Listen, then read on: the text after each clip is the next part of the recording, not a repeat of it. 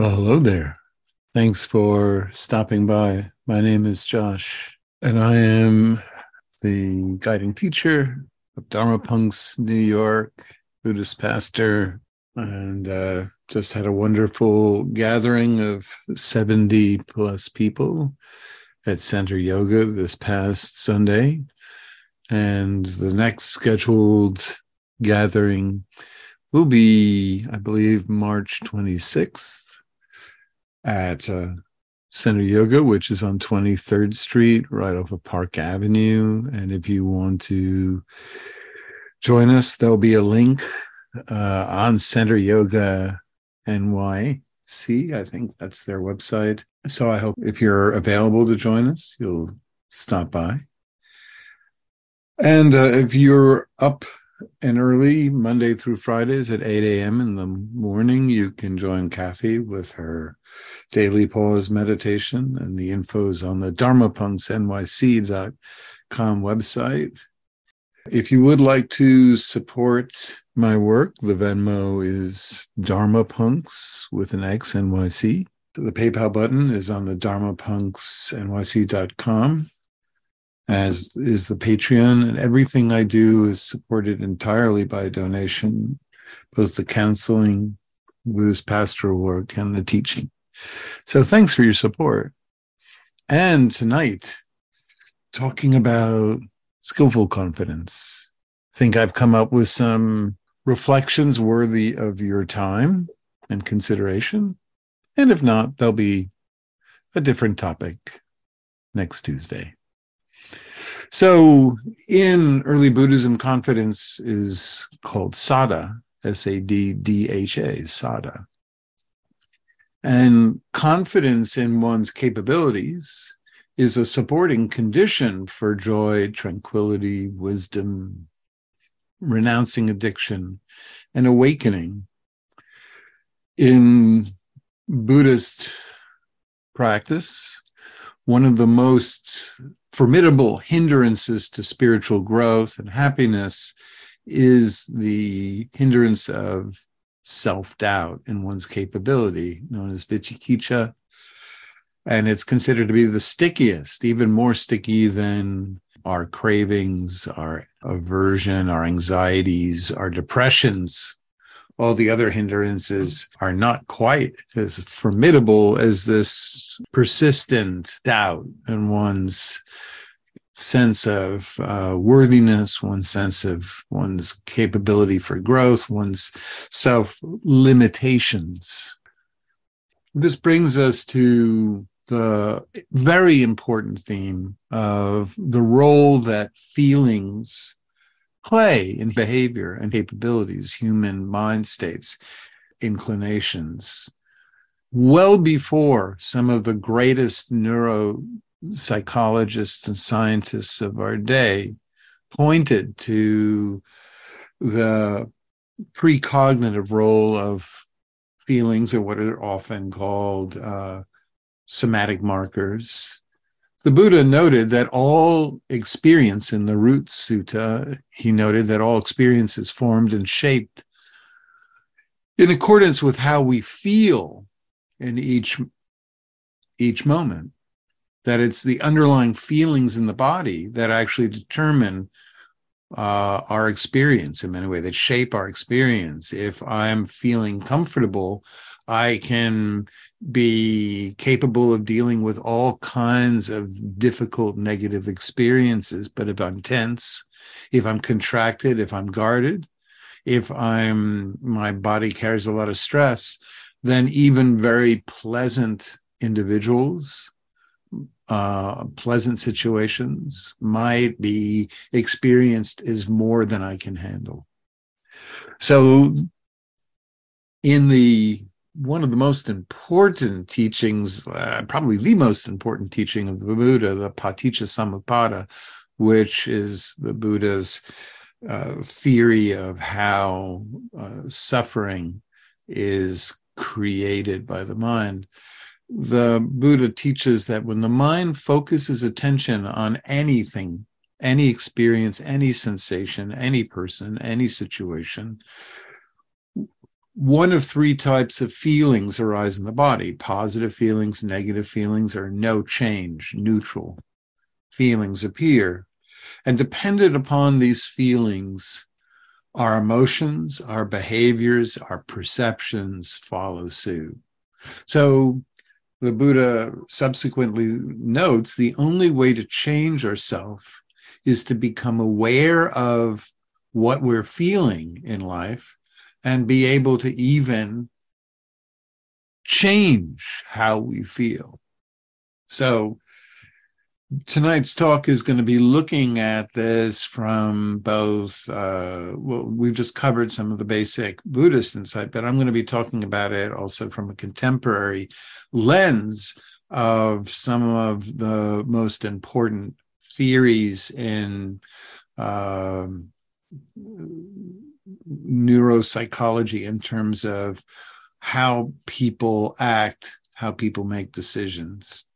Specifically, we're going to start out by talking about the insights of the great neuroscientist Antonio Damasio. And if you're not familiar with Damasio's work, I would urge you to pick up his masterpiece, Descartes' Error. It's not only a brilliant book, but it's a very readable book, which is kind of rare for books on neuropsychology, and I've certainly read quite a lot of them.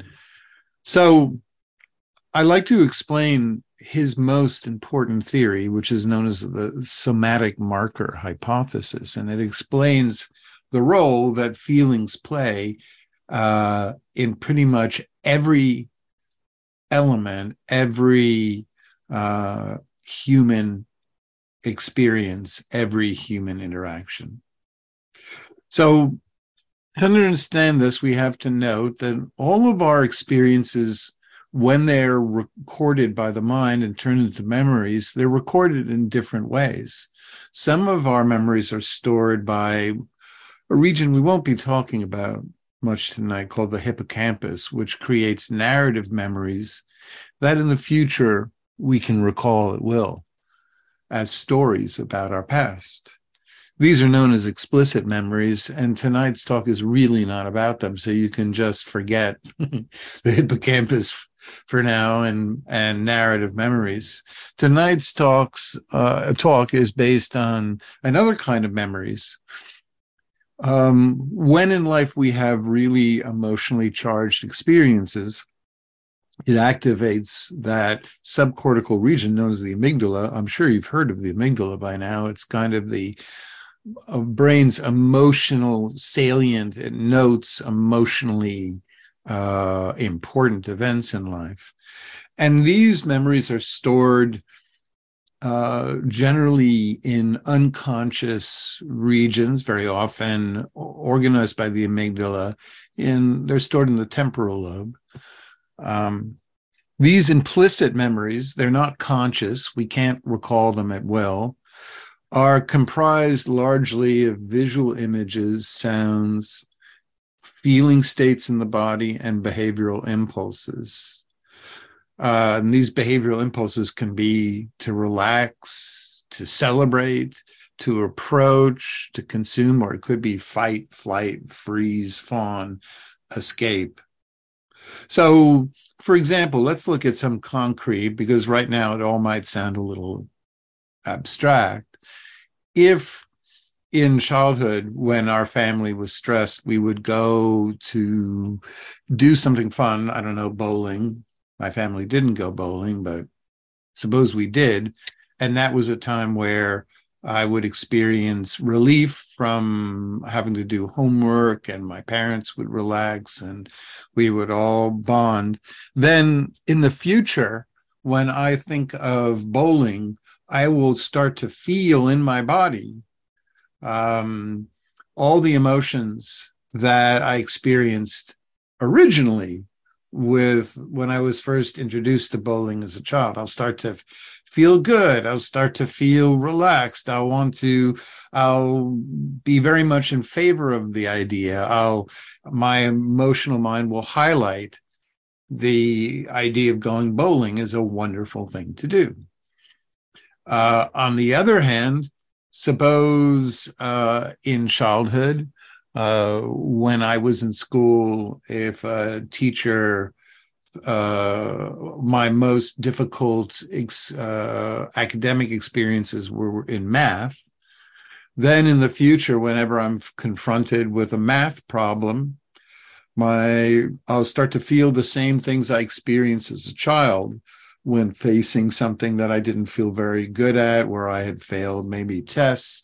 Originally, my stomach would have contracted. I would have felt nervous. I would have felt flustered. And so even today, there's an excellent chance that all those old emotions, all those old feelings and impulses will flood back into me. So essentially, when something in the present reminds us of a previous significant event, neural circuits connecting all of those unconscious memories send impulses to my body. My amygdala and temporal lobe send impulses to my body, which change how I feel. And then from those feelings, behaviors and a sense of self, a sense of wanting to avoid or wanting to gravitate towards a specific experience will ensue. In my childhood, my parents loved to go to museums. And so that was a time when we would go with them where there was so much joy in my family. So still to this day, the idea of going to a museum for me, it doesn't do this for many other adults I know, but for me, I experience this sense of deep reward just going into see art because it evokes an entire history of experiences in my past when going to a museum was associated with positive bonding, positive attention, and so forth. Damasio showed that every time in life we face a choice, our brains produce all these mental images of the possible ways we could proceed, and then we'll choose which way to proceed, not based on logic, but based on the physical feelings that are spurred by these ancient associations. Now, let me give you an example of that. Suppose I go into a restaurant someday and maybe I'm under a little bit of, I'm tired, maybe I'm a little bit feeling drained. And so I'll look at the menu at the restaurant, and then there'll be all these different possibilities. Some might be kale salad because kale is everywhere. And there's this new fish in New York. Everybody cooks, what is it, branzini or something like that. I have no idea what that fish is, but it's on every menu. And then there might be, say, a pasta dish, and that pasta dish might very well trigger memories in childhood of how much I loved eating, macaroni and cheese and manicotti and stuff like that. It was my favorite food as a kid.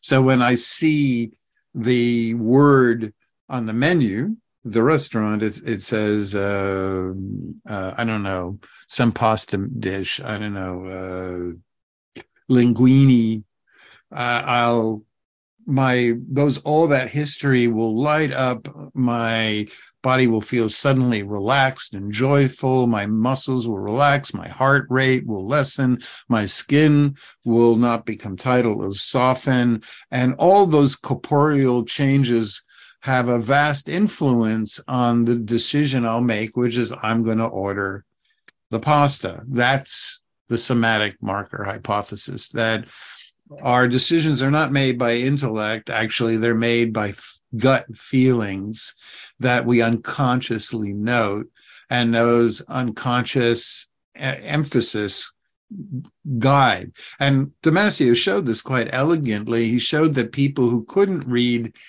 parts of their body, who had damages in the insula, say, or in the right orbital frontal, would not be able to make any choices. They'd be able to be very rational, but they wouldn't be able to finally settle on a choice, because the dominant factor in making a decision or how we proceed in life is conditioned not by how we think, but how we feel. We don't act in accordance with how we think. We act in accordance with how we feel. And everybody knows this on some level. There's been times in your life where people say, oh, don't worry about it. You're going to give a great, speech at the wedding for the bride or the groom. And you might know that you have lots of wonderful things to say, but still your stomach might turn into knots, and it'll be very difficult for you to do it because the feelings of speaking in public might evoke childhood memories of being laughed at when you spoke up in a class. So all the logic in the world telling you that you should be able to do it won't matter, because you don't feel confident. You don't feel the right feelings to do it. Very often we have feelings that evoke panic attacks. There's no logical reason, and our brains certainly would say, there's no reason for me to be anxious right now or panicky, but we have a panic attack nonetheless. That's because feelings are evoked by very fast, unconscious impulses based on an entire history of past events, and we act in accordance with them, not with how we think. The thinking is, as one psychologist, Jonathan Haidt, notes, is like a monkey riding the back of an elephant. The monkey might think that it's making the decisions. That's the thinking mind, might think that it's governing how we act, but really how we act is the choice of the elephant, which is a metaphor for the body and unconscious feelings spurred by unconscious regions of the brain. Specifically, if you want to know, if you're keeping track at home, it would be your right orbital frontal, your right amygdala, the right neuroceptive regions in the medulla and the reticular activating system, and all that stuff would be playing a part in those feelings that determine how you act. So uncertain social situations often activate strong somatic responses that conflict with each other. Sometimes we'll have a favorable feeling at the idea that speaking up in a group might result in getting positive attention. But then we also might have negative feelings associated with times in our life in the past where we spoke up and people ignored us or made fun of us. And so the end result eventually is that one overall positive or negative signal will win out. And if you are someone who becomes shy or closes down or doesn't have great confidence in social situations, it means that the negative signals are winning. The stronger those negative feelings in your body, the more you will engage a system in our brain known as the behavioral inhibition system, which makes us stop. It doesn't allow us to speak. It makes us wait for more signs. It's essentially the brain's extreme self-consciousness system. It's very stressful. It's unpleasant. It diminishes dopamine secretion. It's not a lot of fun. But if we have negative feelings in our body in social situations, then, and time and again, we have negative feelings, then that ability to relax, claim our space, claim attention, be confident, have fun will be significantly limited, because the foundations with how we act or behave stems from, as the Buddha said, feelings. So why would it be that someone constantly struggles with confidence? Well, in childhood, countless interactions of reaching out for attention to parents um, signaling our need for being seen and being understood through nonverbal cues, if they are not responded to, if the parent is at times emotionally unavailable, stressed out, has too many other obligations and responsibilities, the disinterest or the neglect or the lack of being seen we experience eventually over time can coalesce into a greater prevalence of when the idea of seeking connection, it will activate negative feelings. Patterns of interaction, when they're positive, when people do respond to our bids for attention in childhood, allow our frontal lobes to develop the axons to inhibit the freeze, the fight, flight, fawn, bottom up impulses and allow us to engage. But if there's not a long history or a robust history of positive responses, then already those negative feelings will have a prevalence.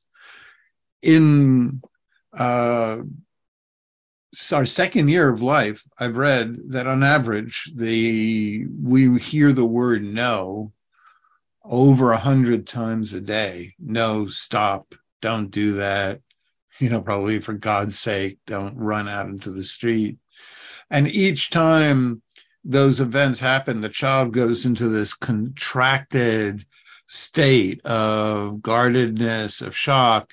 And if one doesn't receive reliable, sensitive attention and repair, the child over time will begin to, and this is important to understand, link its sense of self with negative feelings in the body. It will stay in this sense of there's something about me that's not good enough, that elicits this kind of constant tightness in the body. Feelings associated with our sense of self are further shaped in early peer interactions in schoolyards with other kids, where if we get some ongoing social admittance to different cliques and different groups, we'll have a greater, more easy flowing negative and positive feelings. But if we experiencing bullying, we'll have an anxious, slumped, downcast gaze that translates into negative somatic markers in Damasio's terms, negative feelings. The child that does get a lot of positive regard from peers will hold its chest open, make eye contact, will feel relaxed. And then in the future, in social situations, those positive feelings will be evoked. And from positive feelings, positive, confident actions of approach, speaking will ensue. But if in childhood we experienced neglect, and then in schoolyards or in interactions with other children, we felt neglected, not seen, I said bullied, in some way shunned, then there'll be this perennial slumped, downcast, anxious state in the body.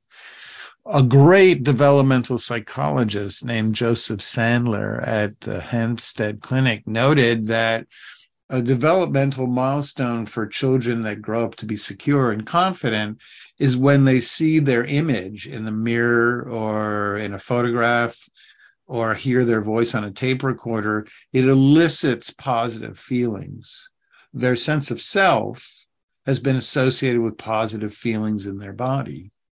But if children have experienced not enough attention, neglect, shaming, been bullied, then the child will, that lack of positive feelings, that empty feeling when they see their image, will be translated into this emotional belief: there's something wrong with me. I'm not as fun or interesting as other people. Other people are more intelligent, or other people are more likable than me. There's something broken about me. Now, we might want to ask ourselves, why does our sense of self get blamed when it might be other kids or caregivers or adults that have neglected us? And actually, the psychologist Louis Cozolino explains that quite well, that if we blame ourselves, it gives us a greater sense of control. That if only I can prove myself, make myself better, if only I could make myself more lovable, then I will be worthy, then other people will pay attention. But if I believe it's other people as a child that are just neglecting me, then there's nothing I can do. It feels hopeless. So the child chooses unconsciously, it has to blame itself rather than its parents or its peers or its siblings. So when we have, when people look at us, if it doesn't evoke a positive feeling in our body, if our sense of self evokes negative feelings, and when people reflect our image when they look at us, it evokes completely no positive affect. In fact, it might even be this sense of tightness. Then we'll have difficulty taking risks. We'll experience what's called imposter syndrome, where no matter how much we've proved ourselves in a career, we won't feel that we're good enough or skilled enough. We'll feel like it's a fluke that we've wound up working in a job. We'll feel shame when we have normal struggles, and most of all, we'll have a tendency to freeze and shut down in social situations. So, to summarize, a lack of confidence is not a cerebral thing. It's not something that we can correct by thinking. It's a feeling thing. It stems from early experiences that damaged our sense of self and associated our sense of self with either no positive feelings or negative, tight, uncomfortable feelings in our body. And from those feelings, we stay inhibited, we stay in the behavioral inhibition system, and eventually we will hide from opportunities. So, interestingly enough, when we have this damaged sense of self, one of the defenses to it, some people will just become anxious, shut down, will not be able to proceed, speak confidently, will wind up having very often anxiety in social situations. But other people will respond to their damaged sense of self by building up these defenses known as ego scaffoldings. And these defenses take the shape of grandiosity, narcissism, hubris, and attention seeking. We've had presidents that have done this, where all kinds of famous people who basically talk all the time, always seek attention, always exaggerate their skills and accomplishments.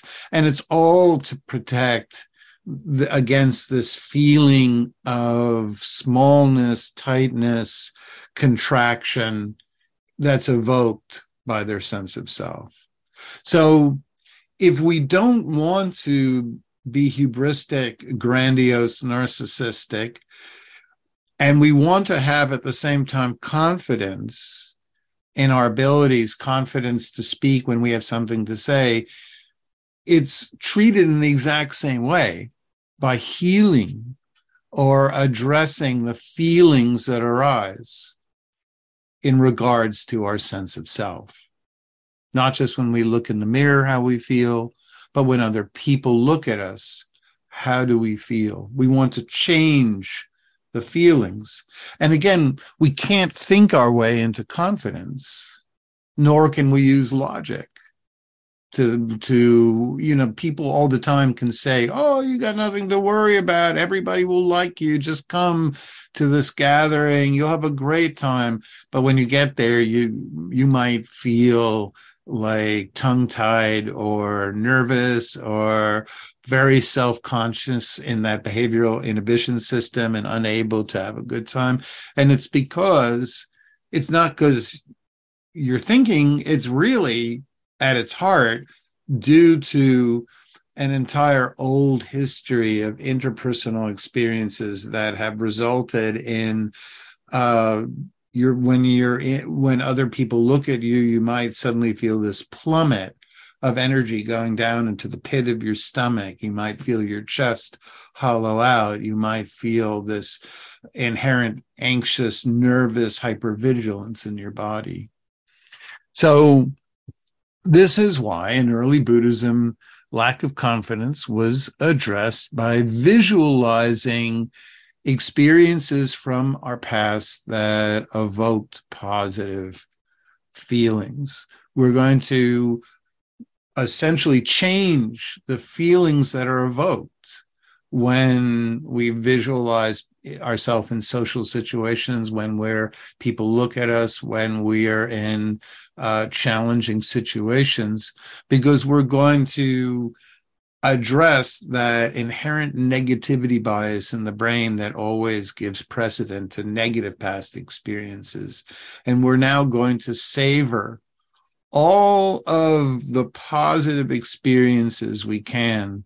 And we're going to link these positive feelings in our bodies with our image of ourself in our mind.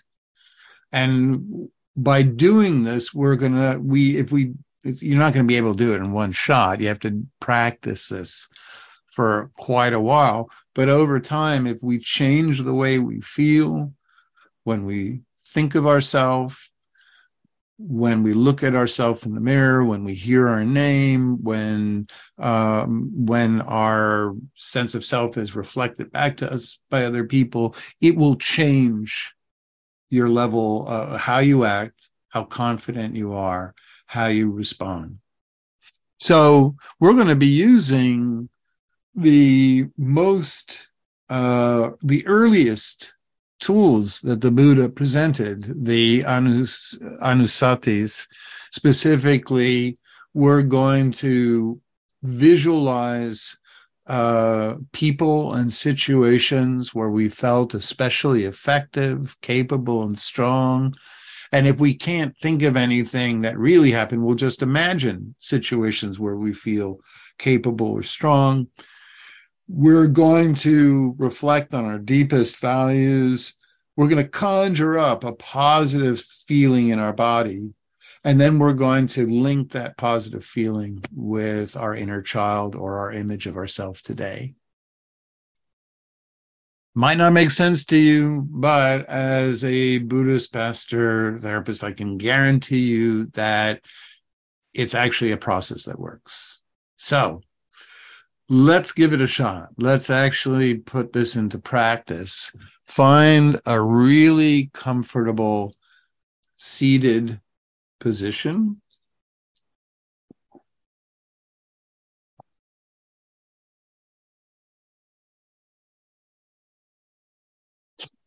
And look away from the screen. Try to have it so that the screen can't even see you, so that you can close your eyes and not worry about how you appear. So you can, if you have a screen in front of you, just flip it off, or turn yourself away so that you don't have to even pay attention to anything that's on your monitor, your iPhone, whatever. So what we're going to do is we're going to close our eyes and we're going to bring our attention into the body. And take your time and just see if you can find a sensation in your body that would be suitable as a place to return when you want to ground yourself in the present.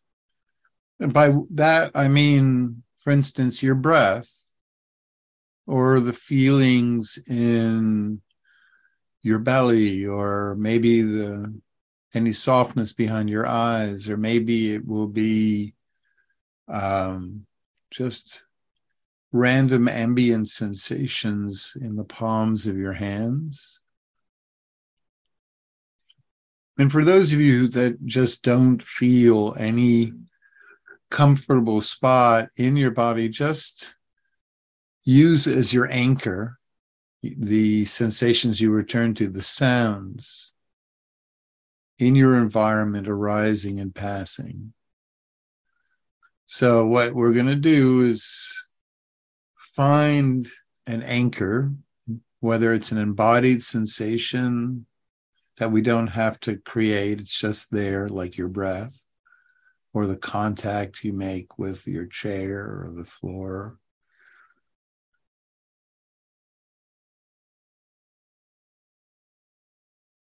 So let's just do that for a moment.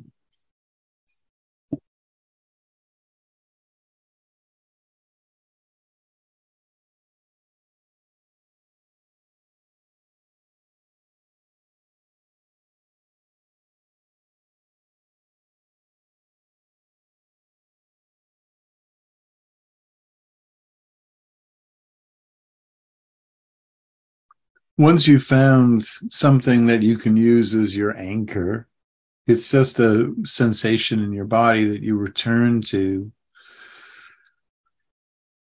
when thoughts have carried you away, or if some strong sensation suddenly arises, you can go to that predominant sensation, notice it, and then return to your anchor. So, for example, if your anchor is the sensation of yourself breathing in and out, as it expands and contracts your chest, that's your anchor. And then suddenly you feel this itch in your toe. You can bring your attention to your toe and notice, just observe the itch until the itch begins to subside. And then bring your awareness back to your chest, expanding and contracting with the breath. So whatever you've chosen as your anchor, let's just take a moment to relax, soften around it. You can soften your belly, lift and release your shoulders, release any tension in the muscles of your face, soften around the eyes. And for the next few breaths, just let the exhalations be as long and relaxed without forcing it, without trying to make the exhalations too long. Just allow them to be as long as they need.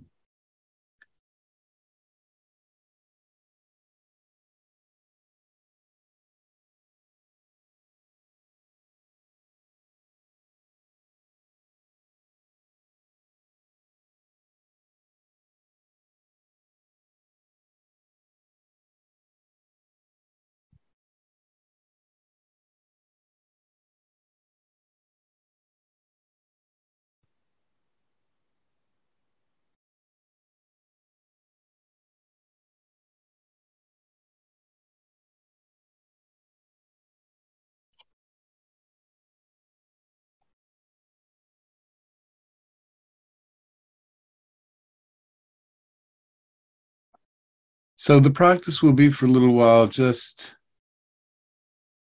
trying to stay with your anchor, whether it's the sensations of breathing somewhere in your body, or sounds, or some other set of sensations, maybe contact with the cushion, or maybe could be any other set of sensations in your body. And whenever something seeks your attention, just bring your attention to it, note it, And if it's a thought or an idea, just note it, promise it you'll come back to it later and then go back to your anchor. But if it's another sensation, like a scratch, an itch, some comfortable sensation or uncomfortable, just observe it, stay with it for a little while, and then return to your anchor. And if you've drifted away into thought, no worries. Just feel good that you've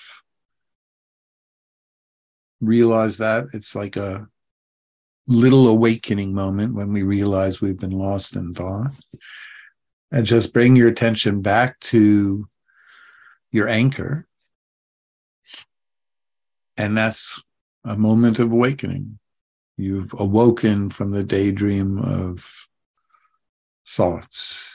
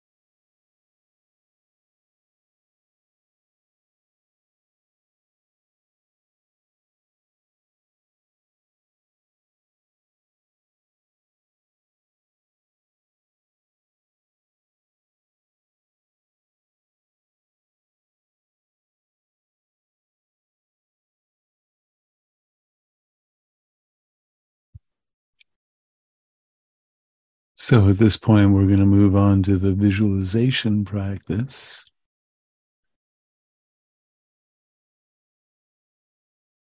If you can't visualize images in your mind, some people really struggle with that. Just gently, softly list in your mind times that correspond to the examples I use and see if you can, just by remembering the names or places or situations, it can evoke some positive feelings in your body.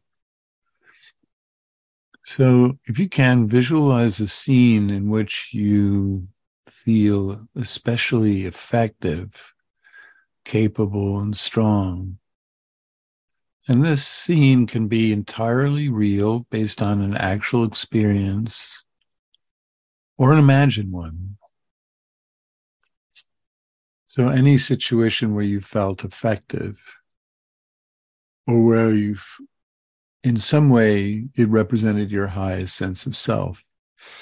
You felt confident. And hopefully this scene will reflect your deepest values. It'll be a situation in which you were kind, you were creative, you had sila, what the Buddha called integrity, where you had a set of beliefs and principles that you stood up for. And what's most important is that you keep trying to conjure the right image that will induce positive feelings in your body. You'll notice when you have the right image that your stomach muscles will relax, your shoulders will release a little bit. Maybe there'll be a sense of warmth in your heart center. Look for sensations of energy flowing up and out from your core, a sense of ease and release.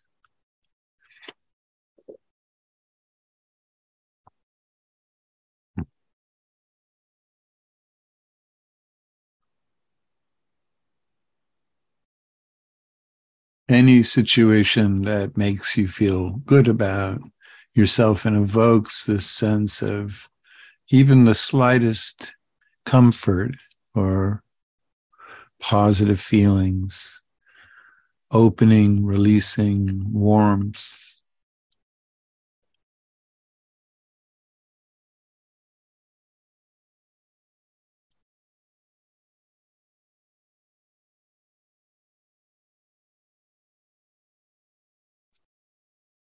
And if you find even the slightest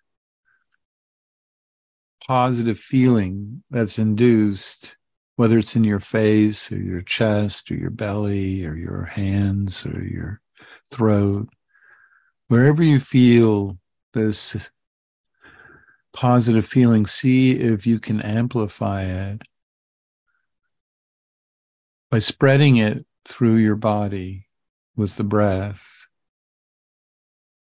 So as you breathe out, just allow this good feeling to slowly expand into other areas around it.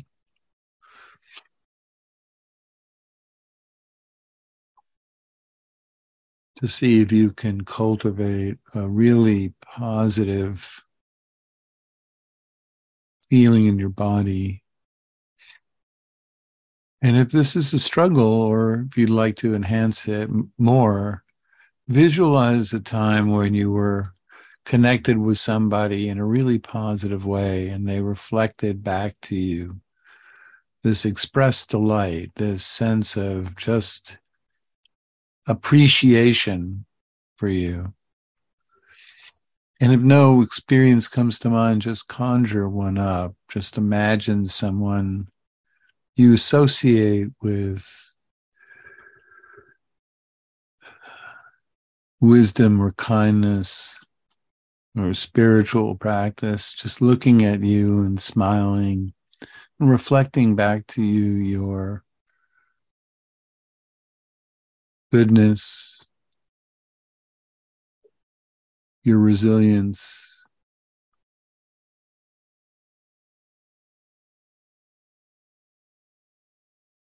And once again, if you can find even the slightest ease in your body, see if you can use your out breath to spread it. Spread it through, around.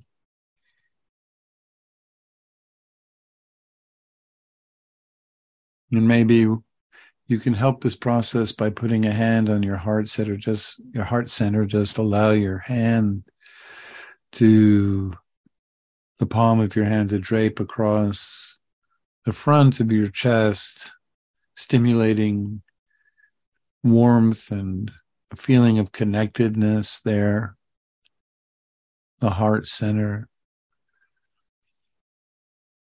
And then see if you can relax your body with this good feeling and cultivate an unforced smile if that's available.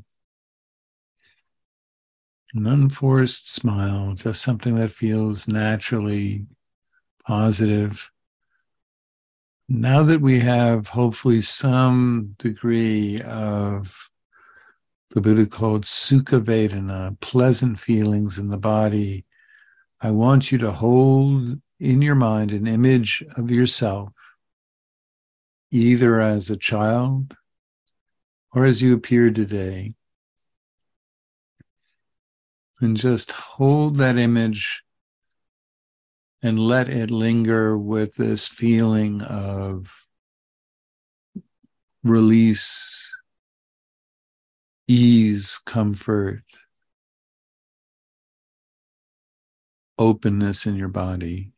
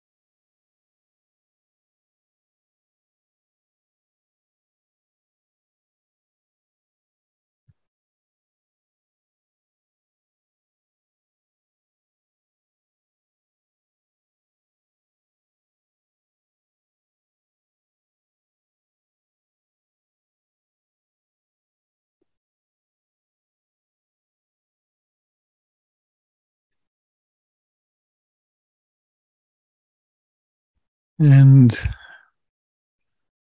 so gently let your image go.